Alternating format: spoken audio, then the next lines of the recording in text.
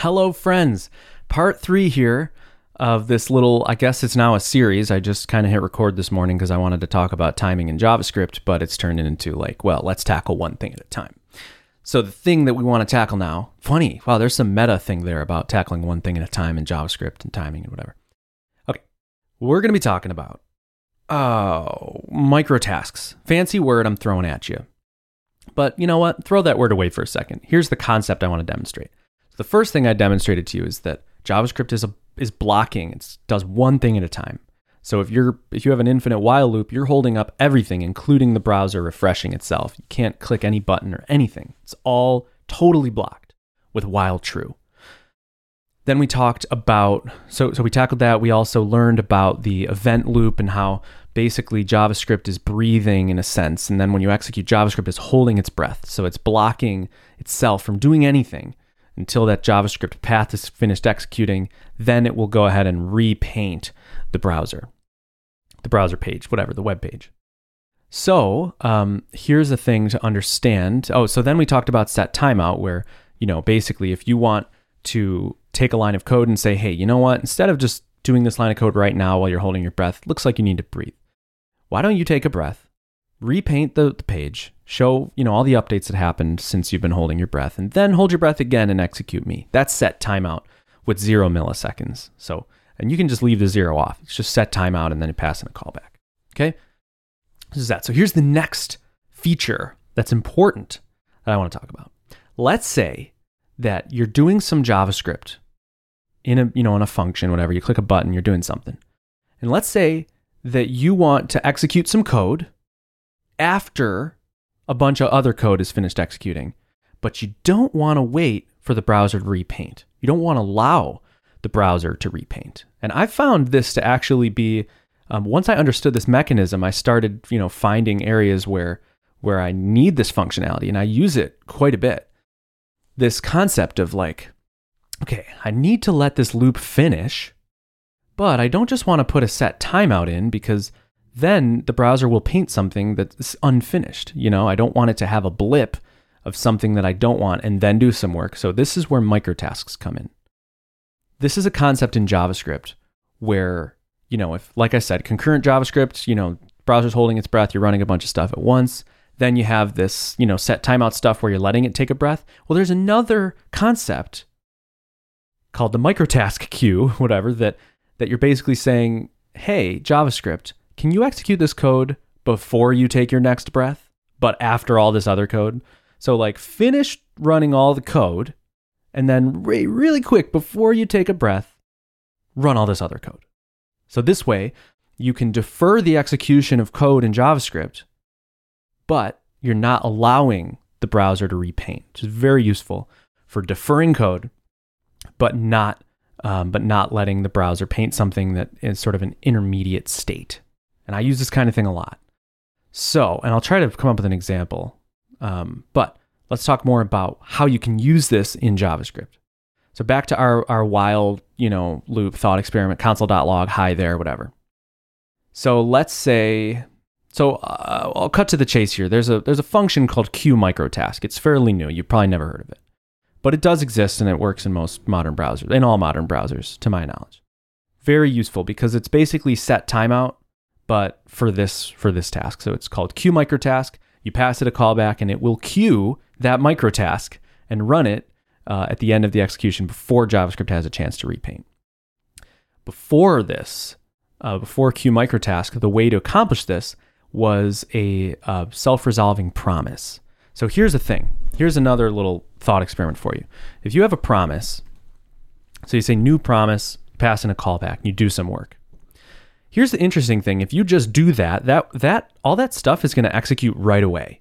Whenever you create, this is kind of a misconception, for me it was at least, that as soon as you new up a promise and pass it a callback, where you accept, resolve, and reject, that code's going to run concurrently, instantly. If you have a while loop in there, it's going to hang up the browser as if it wasn't wrapped in a promise. I kind of thought that like promises is whatever. I don't know, whatever. But that it is synchronous. But let's say you have an immediately resolving promise. So you say new promise, You pass in a callback that accepts resolve, and you call resolve right away because it's all synchronous right now. And then you chain on a .then, and then console.log something. So if you have hello before the promise, console.log hello, then you do the self-resolving promise .then world. What happens? Well, of course, whatever, duh. You run it, it's going to say hello world. Let's say that that you wrap hello in the self-resolving promise. Then you console.log world, you run it, you get world hello, basically. Because .thens, anything you put in a .then in a promise will be queued on the microtask queue.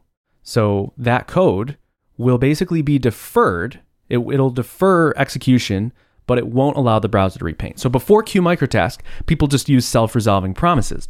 And you see that in code a lot, actually. And I bet Bundler, you know what? I don't know, whatever.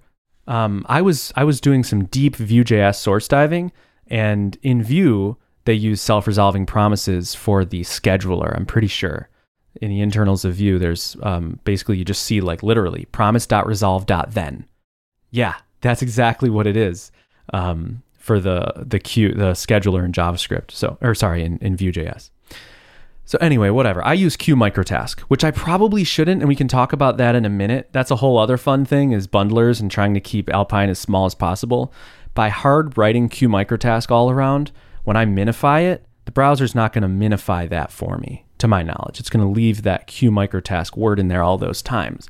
Where if I put it abstracted into a function, then it will shorten that function name to a single letter and save me a bunch of characters. So that's kind of something that I always keep in mind when I'm writing JavaScript, is like, am I writing something that the bundler will be forced to preserve the word and it's going to cause a bunch more, characters to take up? Or that's why you see me extract a lot of simple things into small functions. Oh my gosh, there's so much to cover here. We're talking about JavaScript here, queue microtask. So hopefully that made sense, this microtask concept.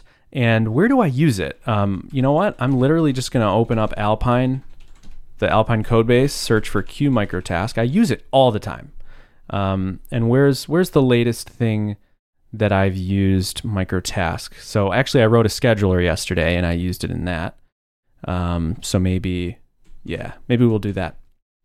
Basically a scheduler, it's such a fancy word for such a simple concept. You pass a thing a bunch of callbacks and then it'll run them later on. That's the thing. It's basically like, and you can do that with set timeout.